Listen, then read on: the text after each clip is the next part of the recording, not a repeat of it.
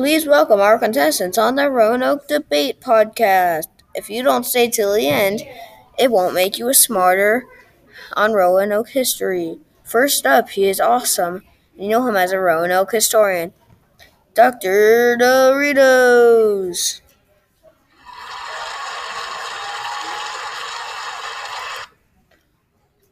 Second up, you know her as a Roanoke studier, Miss Cheez-It. Hello, my name is Dr. Dorito, and my theory is they were slaughtered by natives. Hey, I'm Miss Cheez-It, and my theory is that they turned to natives. There will be 2 rounds, but first let me tell you about Roanoke. John White wanted to make a colony in Roanoke, but they all went missing when he sailed back to England to get supplies.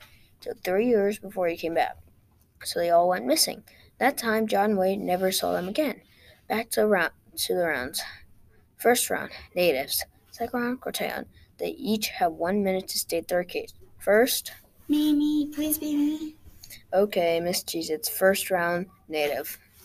Thank you. First, it says in the CSI text, he was relieved to know that the colony was safe in quarantine with a name named Maltato. Maltato was an Indian from Croton who had been to England twice, spoke English, and had been used for an interpreter.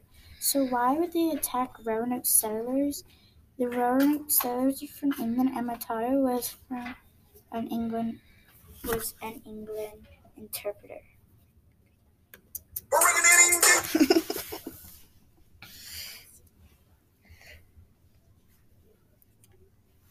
Okay, Dr. Doritos, your turn. Remember this round. Round 1 is natives. In the CSI text, it says that things went well until Sir Ralph Lang, the colony commander, angered the natives with his harsh policies, captured the Indians for ransom, and planned attacks on tribes to get more land. The natives fought back in killing one of the settlers. The rest of the colonists were forced to leave the colony, but the natives would not forget. That means that they never forgot what they did to them, so they could have wanted revenge.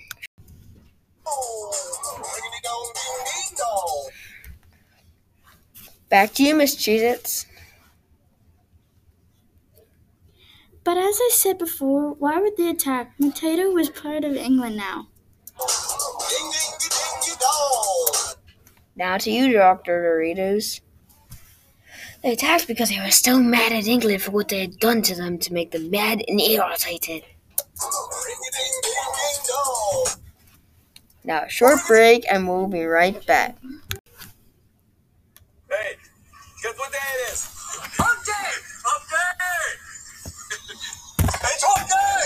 Hey, Mike! Mike! Guess what day it is? It's not even Wednesday. Let it go, Phil. If you're a camel, you put up with this all the time. It's what you do. Hey, guess what day it is? Hump day! Hump day! It's hump day! Hey, Mike!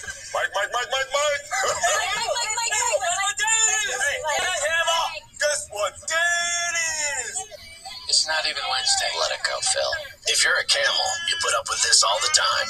It's what you do. Round 2, Croton. If you don't know, Croton was a word that was written on the tree.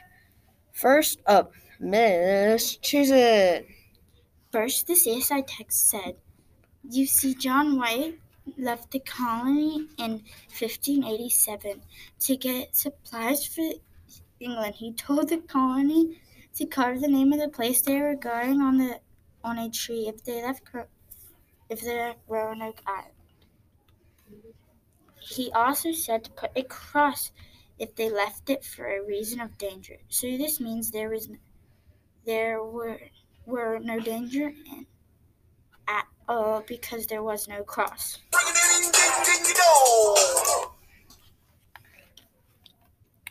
Your turn, Dr. Doritos. Remember, this is round 2. Great time on. The CSI text Also, it says that the Native Americans were known to do some gruesome stuff. But at that time, they didn't know what the Native Americans were capable of hiding the bodies really well. They could act like they were innocent. Bum, bum, bum. Back to you, Miss Cheez-It. But no cross. Still no cross. I think if they were honestly going to be hurt, there would have been a cross.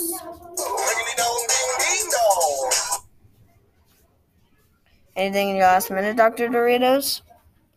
Yeah, but there was no cross.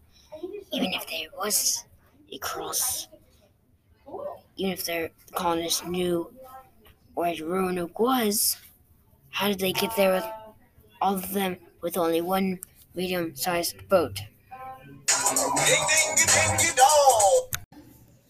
To end this podcast, we will vote on the win. But first, the mystery sound.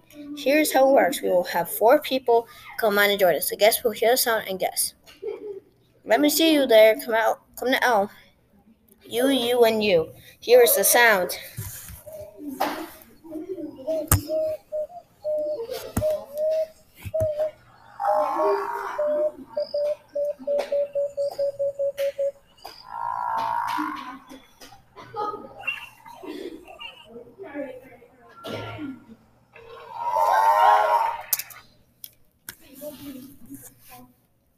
Little kid 1.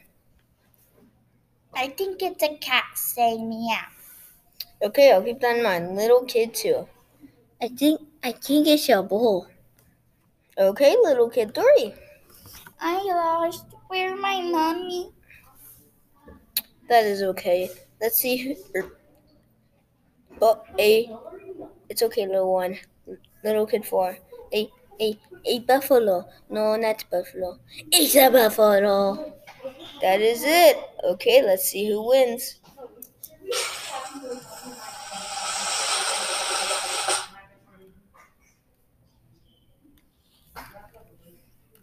It is Miss Cheez-It.